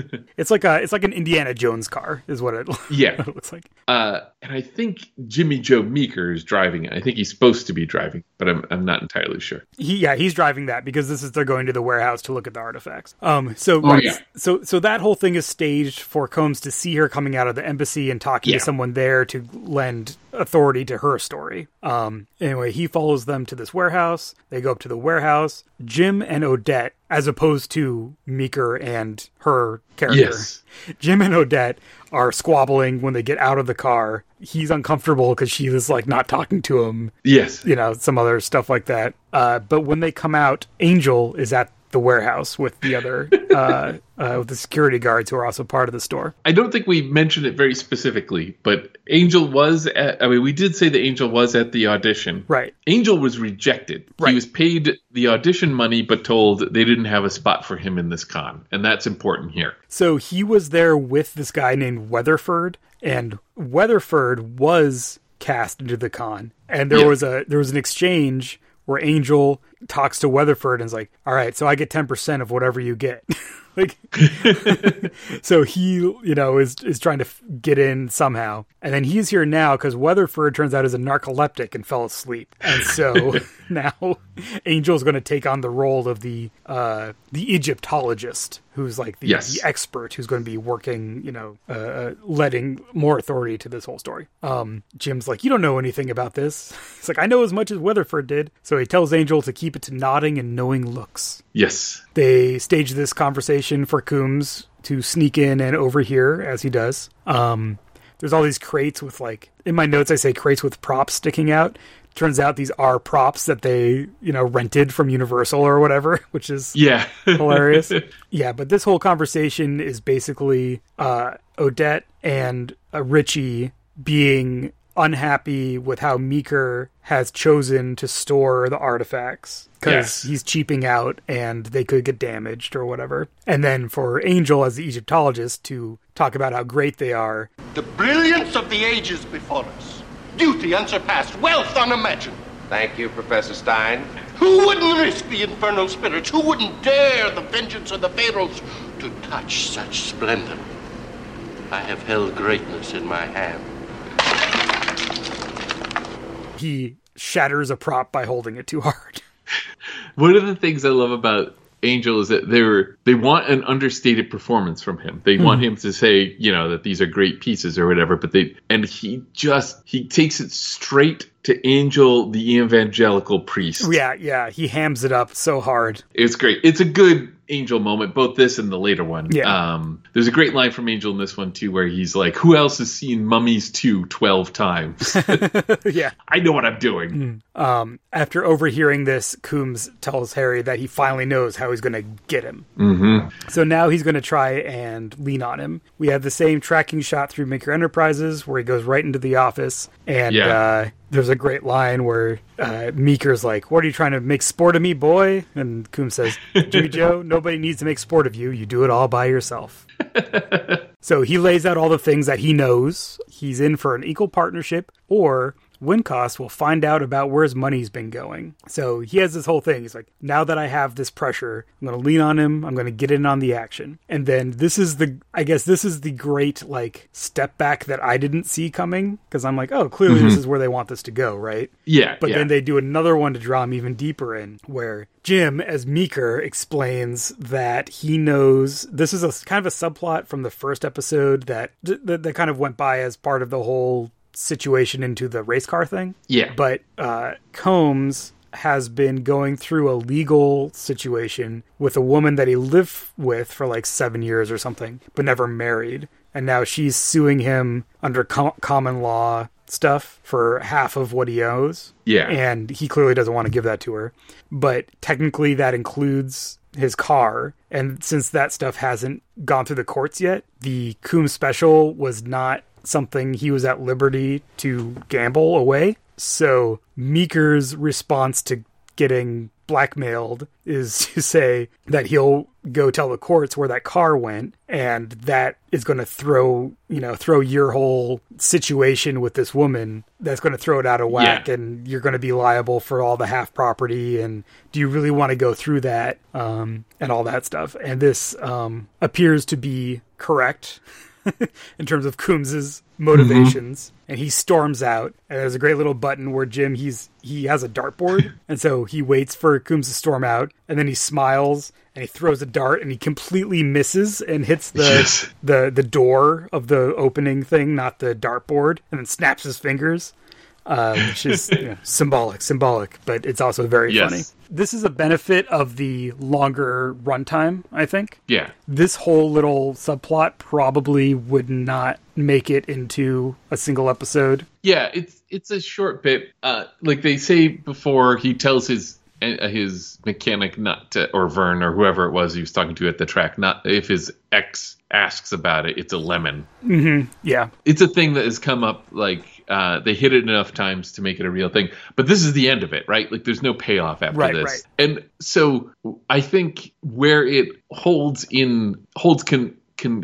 coherency in this greater whole here is that, like you said, this is the step back that you weren't expecting. And I think this is the step back that puts Combs into not buying in, but spending the dollar. Into muscling in instead of just buying in. I'm just going to ruin him. Yeah. I'm just going to ruin him. We have a great setup for a later payoff where Combs goes to the Egyptian embassy and asks for the attaché, and the guy's like, I don't know who you're talking about. No one like that works here. He's like, well, I know, it's like, I know you can't talk about it, because part of it is that she's there like in secret, right? Because this whole operation is supposed to be secret. So he knows it's a secret, but he gives him his card to pass on and to tell her that he's in possession of information of great importance to the Egyptian government. And then they have someone else outside the embassy to note that he went there so that they can know that he's followed up on that. Yeah. I think, and then we get this next scene that really gives us the state of the con. Oh, yeah. We're hanging out backstage and seeing how it's going. So Rocky's with Jim. Jim's in this like nice apartment that he's clearly is part of the whole thing. He's renting this as Jimmy Joe Meeker. He's straightening out his checkbook because he never has time for stuff like this when he's running a con. And Rocky says that there's nothing as sinful as one man fleecing another out of his life's work. Though there are those who say a man is lucky to have $500,000 to be took for. Yeah. That's such a great line from Rocky. Angel arrives, even though he was told to hold up somewhere. He's like, what? Yeah. I'm supposed to curl up in Wino Alley while you live like Wayne Newton? So Angel, now that he has the one fingernail, he's trying to get in for more of the action. Yeah. He says something about, like, I didn't hear about no $500,000. Yeah. Richie comes in. Rocky, of course, asks how his father's doing, and his father's not doing great. And he goes over some stuff with Jim. They got charged for an extra day of prop rental because the guys who were supposed to take it back, like, didn't get it back by the end of the day on, when they were supposed to or whatever. Right. Just one of the million little things that you have to keep track of when you're running a con. Rocky talks about how he's going to make barley soup and take it to Mr. Brockelman to make him feel better, while Angel samples the extensive bar in the background. So Richie is worried that the blow-off was too strong and that Coombs is going to take no for an answer. That last setback was too much. And Jim's like, no, everything's going fine. We saw him at the consulate, so he's still in. Odette will take it from here. There's nobody better. There's not a lot of it, I guess, but that little note of like, here is a thing we have to spend extra money on. Yeah. That is a real concern for these cons where like there is a budget, and if you don't get the score, you're going to be on the hook for all this money you're spending up front anyway, right? Yeah. We then cut to a dinner scene with Coombs and Odette, where she dances around acknowledging the story as he's like, I know this. And she's like, oh, do you? So she's being mysterious. Yeah. But she lets him get out of her that Mr. Meeker is a problem of long standing and that, she doesn't like him. He's a thief and a liar. And Coombs is like, please go on. And so there's a bit here with that line that it seems slightly less. I think she delivers it quite well because it seems like it's going past some layers here, and that she's saying it about Jim Rockford. A little bit, yeah. And we'll find out later that is probably the case. She's not just playing a part here. Mm-hmm. She's allowing some of the real life emotions to inform her character work. Yeah, exactly. Yeah, there's some bleed there. So we cut from there to Jim's hotel room where there's a knock on the door and Harry leads with a punch to take Jim across the jaw. And this is where we get the muscle. Coombs wants his 50% equal partnership with Wincost, or Harry will leave him in traction. Well, you ready to come up with $500,000? Because that's what it's going to cost you. No, not if you draw up the contract the way I tell you. You see, I get 50% for $1 and other valuable considerations. And you know what that is, your life. So you have the papers ready in your office at 10:30 in the morning, and just so you don't worry, I'll bring the dollar in cash. That's the unexpected turn, I think. I think Jim was expecting this visit. A nice thing about this scene that I think I'm not imagining is that when there's the knock at the door, Jim's not in character. And the moment he gets punched, he's in character. And he doesn't sound like Jimmy Joe Meeker when he's calling out, hold on. But after he gets punched, he's Jimmy Joe Meeker, and he's playing the character. See, I thought that he was actually in it the whole time specifically because he picks up a cowboy boot. Oh, okay. You might be right. I might be projecting some things here. I think he's in character as he's drunk himself into a stupor because there's an open bottle and he's on the couch and he's like, hold on. And he picks up a cowboy boot. It's like, why does he pick up a cowboy boot? It's like, because that's what Jimmy Joe Meeker would do. And then staggers to the door. But he clearly, even if he wasn't, I don't think he's really drunk, right? Yeah, that's true. But he is presenting as at least. So we get the next morning, and my note is Coombs is crowing as Meeker signs the document. They get it witnessed, and Harry, of course, is a notary. Odette says she thinks it's going to be great for all parties involved. So they're also playing their roles, right? Yeah. And Richie will now report to Coombs directly and not to Meeker. Meeker has a good line. Your government can go milk a duck, ma'am. Yeah. And I just like to point out that this purchase, so that we have it in context, was actually more like $3.56 in today's money. Coombs leaves with Odette, and now dropping character, Jim says, if there's a market on smug, Coombs has got it cornered. And here's our crisis point, our low point for the story, where Richie says, this isn't how it was supposed to work, was it? Oh, it's just a variation. How does this particular variation work itself out? I don't know. I haven't seen it before. Now, I'm not saying that this is a bad con. No, sirree. This is a dynamite con. I'd like to find the guy who's going to say that this isn't one of the best cons. He gave us the old greased pole, didn't he? Yeah, we still got a few aces. Like what? Jim says they need a ringer for Wincost. They're going to have to bring him in as a character because the real guy has 18 federal agencies waiting for him to come back into the country. So from here, we see the turn in the con, and we'll just hit those highlights in a minute.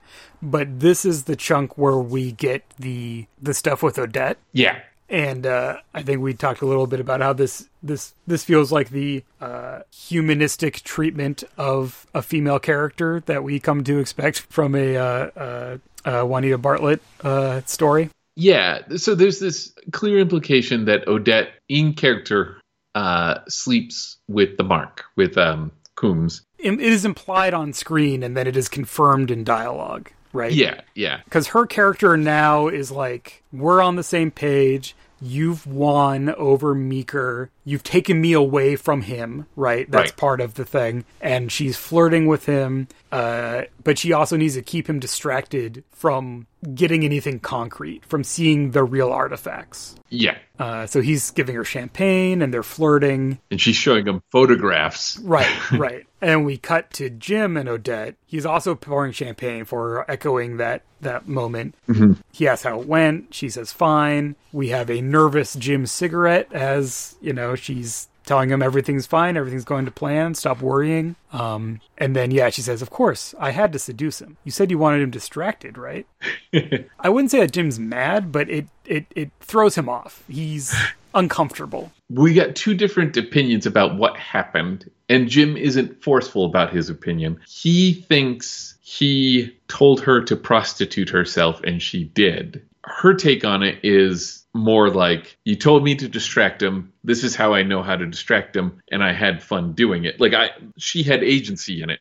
I never told you to go to bed with a man. I wouldn't ask you to prostitute yourself. It disturbs you? You're damn right it does. Poor Jim. Always so sensitive. How can I make you feel better? Really, it was nothing to do with you. I enjoyed it. And so he's like, oh my God, did you interpret what I said as you should do this thing? I would never do that. Well, she's like, this isn't about you. Right. Yeah. It reminds me of the Rita Kakovic episodes, mainly in the this is a sex positive person. Yeah, exactly. This is a choice I made and there's nothing wrong with that. You being uncomfortable with it, that's your problem, not my problem. Mm-hmm. I feel like that's a thing that's in this that would not necessarily be in this story written by another person. Yeah, I agree. And it's not a huge thing, and but it's great that they have that moment. It's another beat in the evolving story of Jim and Odette, where we don't have the whole thing. Turns out they're not very good at communicating. Yeah. Our final leg of the con kicks off where Coombs, or Meeker calls Coombs. There's an emergency. Wincott wants to talk to them on the horn, and they go into his office, and surprise, Wincott is there. Yes. So they've brought in another con man to play in this role, and so he's being very aggressive. We're cutting this all off. I'm closing your bank account. I'm changing the locks, revoking the company credit cards. I didn't tell you to bring him in, and you're going to throw everything off. And the key here is that Meeker had power of attorney, and so legally he was able to bring in Coombs. Yeah. But Wincott has a document revoking power of attorney dated the day before their contract. And so once this is, submitted, that's void, blah, blah, blah, blah, blah. Meeker says he's not going back to any old oil rig, and he jumps on Wincott when he goes to the phone, and they struggle. I kind of love this because it's like, Combs is ice cold. Yeah. What he does is he just reaches over, grabs the document, and starts setting it on fire. It's like, what's important here? This piece of paper. Whatever happens down there, don't care. Destroy this now. Meeker gets Wincott in a chokehold and then chokes him out. Don't stop breathing on me, boy. And he, quote, stops breathing. And Coombs just, without skipping a beat, go get Harry. He'll know what to do with the body. And there's this great, back and forth there where Jim has to justify being the one to get rid of the body. And he does it just by saying, I want to know where it's buried. Yeah, I don't trust you. I want to be the only one to know where to dig him up. So this is an interesting twist in the con because the way to get the money is not to have Wincott demand the money, right? It's to have Jimmy Joe murder Wincott and sink them both deeper into what's happening, which is fun. This also, funnily enough, is probably the least difficult to believe part for Coombs. Yeah, it just takes it. That murder happened in front of you. That's fine. Yeah, that happens sometimes. I know how this goes. Go get Harry. This is business. Sometimes you murder in business. But yeah, they confirm that they're both still in on the deal, and then Coombs leaves, and then Wincott gets up. Jim and his buddy share a drink because he did a good job. So I guess again, this is where we're seeing this all from the inside. Another way to do this would have been to just plunge us into that conversation, and kind of like in One in Every Port. Both of those stories are also based on a Maverick episode. So not surprised that there's some similar elements. Yeah. But there's a guy they've been claiming they're working for who actually shows up, and then everyone acts surprised, and in one in every port, as the audience, we're left in the dark about whether he's the real guy or not, and it turns out he's not. And then here, since we're on the inside, we know through the whole thing that he's just part of the con. And those are both fun stories. It's nice that there's two different takes on it. It is super important in this one that we know. Because otherwise, we're like, did Rockford just kill a man? Did Jim just kill someone? That's true. That's a good point. So going deeper, Combs is now kind of taking over, right? He's giving orders. And he does say that he wants to see the artifacts. They have another shipment coming, and then they'll be able to start mounting the exhibition. He wants to see the first shipment, and they're like, okay, well, we'll arrange to show you those tomorrow. So now they're on a clock because they don't have real artifacts, right? Yeah. There's a wonderful piece of banter at the end of that scene, which occurred in Coombs' hotel room or whatever, where Jimmy Joe Meeker and Harold Jack Coombs are walking out to the car. I got Zip in my back pocket. Old cash flow ended for Jimmy Joe at 3 a.m. You got rid of the body all right? Yeah, ain't the first, ain't gonna be the last. And then he goes into he picked me up off that oil rig, blah, blah, blah. And Coombs ends the scene with, Meeker, I want to tell you something. You and I are partners because of your little mishap with Wenko's neck. That doesn't mean I have to stand here and listen to your chicken-plucking life story. Such a great line. All right, now we're into the fun stuff. Yeah. Combs is getting his morning breakfast. He asks Harry to check whether there's a draft because he feels like there's some cold air coming in. And then in the paper, he sees a headline, Freak Accident Kills Curator. And it's a story about how the guy that Angel was playing, the Egyptologist, died in a freak accident. And then we cut to Jim reading the same story in a celebratory manner. Yeah. And it said he's riding his bike and he hit a clothesline and it ruptured his esophagus. So they slipped this page into Coombs' morning paper, and Richie goes through his thought process of the story, because Jim's like, wow, this is really creative. This is good. Good job. I wanted something memorable, not like choking on a chicken bone. Yeah. And you just don't see clotheslines anymore. Everyone has dryers. And Jim says, I have a clothesline. Yeah, of course he does. They mention Odette, and then Richie starts asking Jim about her, because he can see that there's something there. He's like, she likes you, doesn't she? Jim's like, I don't want to talk about it. And he keeps prying, and Jim, I laughed so hard at this. I thought it was so funny. Liz was walking through the room and saw me laughing, and so I backed up to show her, and then started laughing again, and she's like, I don't know why you think that's funny. Jim's like, he doesn't want to talk about it before breakfast, and he has a hotel room, so they have a served breakfast on a little trolley with trays over the food. So they both sit down. There's anything I hate more than an amateur psychologist. It's an amateur psychologist before breakfast. Would you like to eat? Okay. Sure. Oh, they did it to the eggs again. And there's a hard cut. Yeah. That made me laugh so hard. He's living it up in this hotel, right, on this con, and so he gets a chance to get good food, but he's Jim Rockford. He's going to end up with the whatever food they end up making him. And I just love the implication that as long as he's been there, he's asked for his eggs some way, and they keep doing it to the eggs again.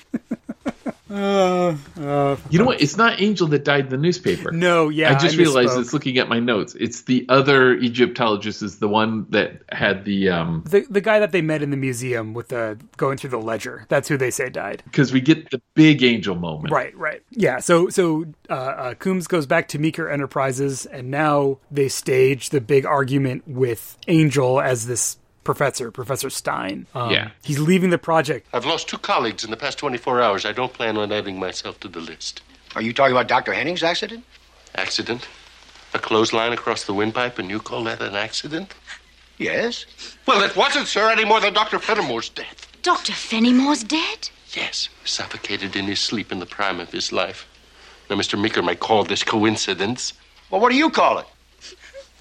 The curse of the pharaohs. Oh, it's hogwash. But he says the objects have been profaned and they've brought the curse with them. Yeah. And I love Angel's accent is all over the place, which Yes. is kind of fun. I kind of feel like that has to be intentional. Maybe it's not. I don't know. It's fun. It's very Angel. He's chewing the scenery as hard as he can. Yes. So he's off. He's not going to be involved anymore. He doesn't want to die like his colleagues. He storms off. Coombs asks Odette how they feel about it in Cairo, and she's like, well, some people think it might be something, but there's a rational explanation. No one really believes in curses. So she's being the, like, rational counterweight to make him think about it more. And Coombs, he begs off of the warehouse trip that they're supposed to go to that afternoon, because they were going to go with Professor Stein, and so now he's clearly like, his body language is great. He's like, yeah, maybe I don't want to see these artifacts. And then we cut to him reading a book in bed about King Tut. And Harry comes in to tell him that his lunch is ready. It's steak. And Coombs asks him to cut it into small pieces for him. Is there nothing Harry can't do? Yeah, so this is the quick dissolution of his sense of reality. We have our big scene here in a Mexican restaurant, of course, where Jimmy Joe Meeker brings him to meet this theoretical new curator. They do all these little pushes to throw him off balance. So Jim leaves a smoking cigarette in the ashtray to like bother him with the smoke. And then he asks them to move tables because he's sitting in a draft and it's too cold, and they move. But the tension here is that Jim notices that the decor in this restaurant is the same kind of vase as that Hittite vase that they originally used. And we see him keep distracting Coombs so he doesn't look around because he's worried that he's going to notice the pot. Yes. And it's all going to come falling down. There's an interesting thing here. So this scene leads to someone coming through that Jim recognizes, who's obviously part of the con. And at that point, Jim holds up his menu in front of his face, fakes choking, falls over. I mean, we talked about this. Like, he falls over and fakes his death. Mm-hmm. And this guy comes over and says, I'm a doctor, confirms Jim's death.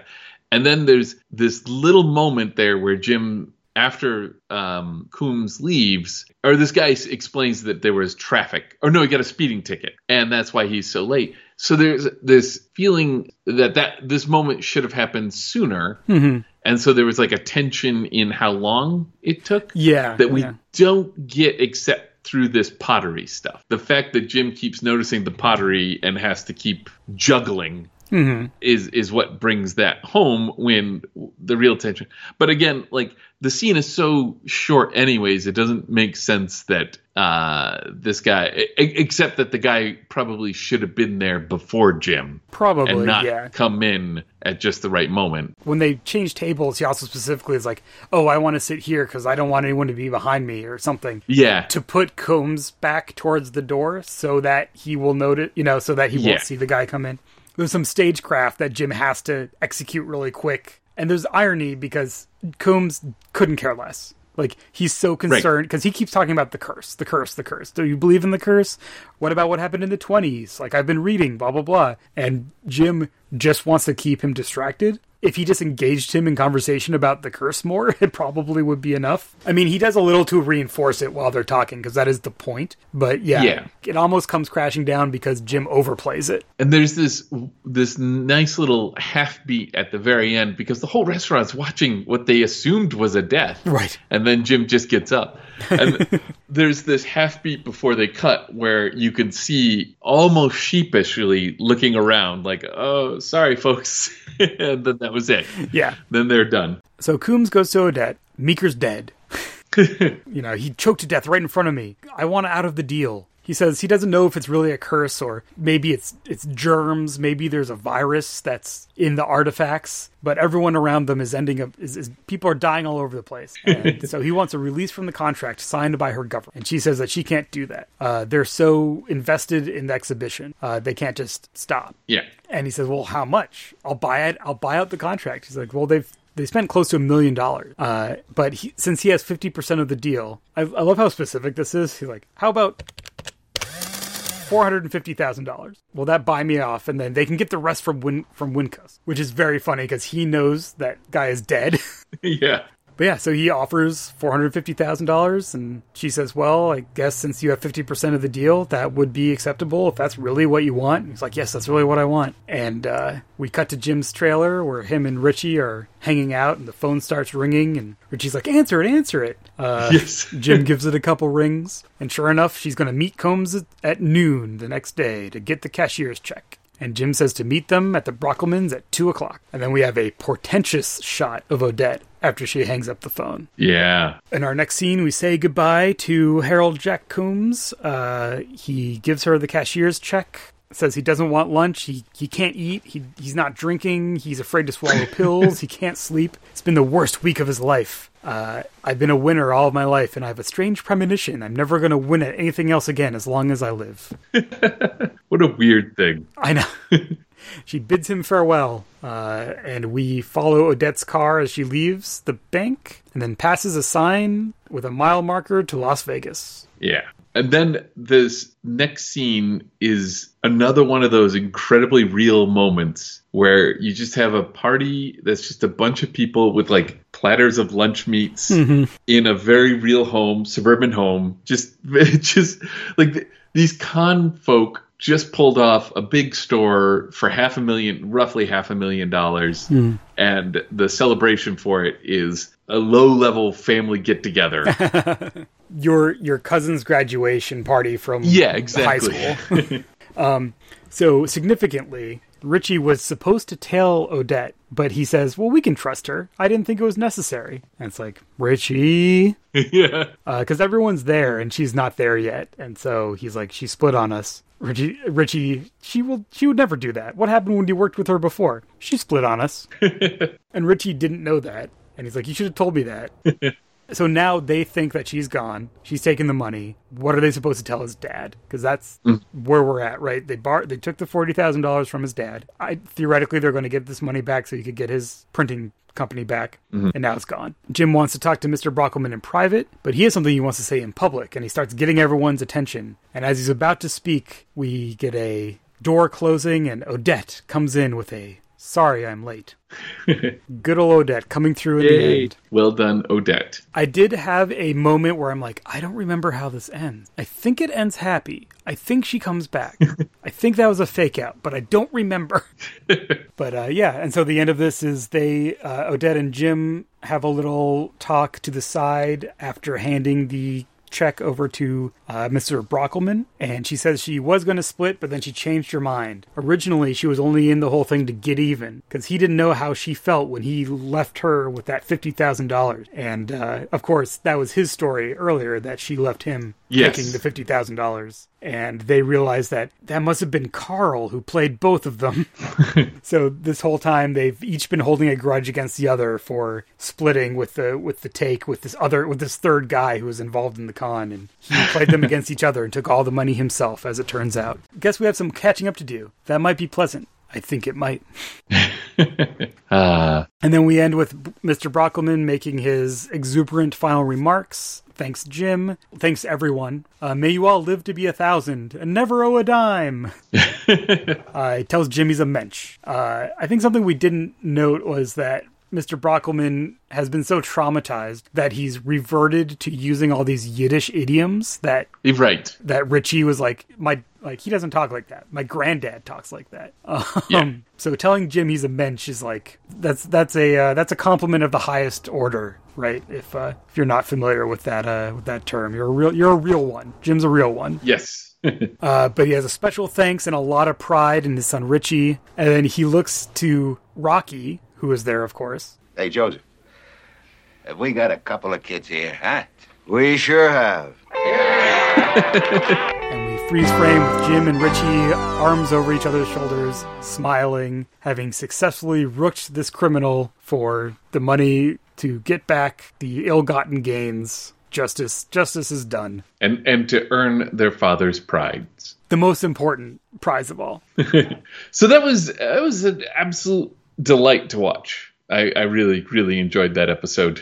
Like I said, it's probably now on my list of if anybody's like, hey, I'm in the mood for a good con. Do you have 1 hour or do you have 2 hours? Yeah, exactly. And people might be able to get it now on It's Peacock? on. Yeah, it should be on Peacock. Peacock.tv. We mostly talked about it in the intro, kind of all the fun structural stuff and everything. Is there anything else that you feel like we haven't touched on? I think we covered almost all of it. I was happy in the end that he got the money. It's great. There was a lot of good nickel and dime moments, like again the props coming back a day late, and just thinking about all the money they had to put out to interview the con folk. Yeah, because there were like 50 people in that room. Yeah, and when you look at the end of it, you were talking about the 450, which is what at the very end Coombs pays out. But he also paid Richie's dad for $40,000, right? Which was an underpayment, but it still is money that came from him, and the 10. So in the end, it was $500,000 plus a race car is what he lost. Nice round number. Yeah. Clearly, there's supposed to be tension with Odette at the end. Did that read on this viewing? I think so. I mean, I think the end was the sort of like, Shakespeare comedy where it all gets kind of tied up a little bit, where they're like, yeah, okay, we're good now. There was a version of it that I saw, again, because I couldn't really remember. There's a version of it where they follow Odette because they know that's what she's going to do. And I'm like, clearly that's what they're going to do. And then I just like that Richie was supposed to follow her. But because he's too trusting. Yes.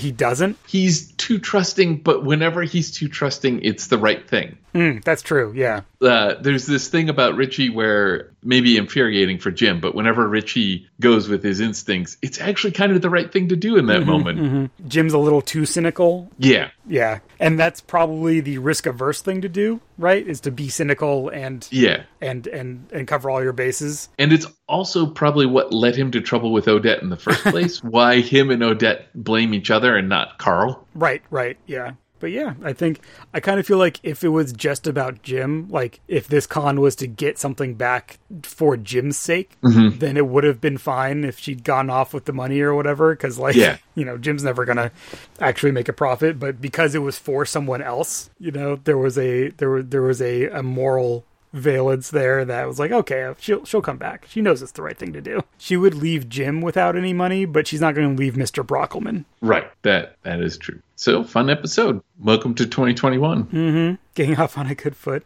I saw somewhere that like the original title for this was The Return of Richie Brockelman or something like that. Oh. But this is a better title.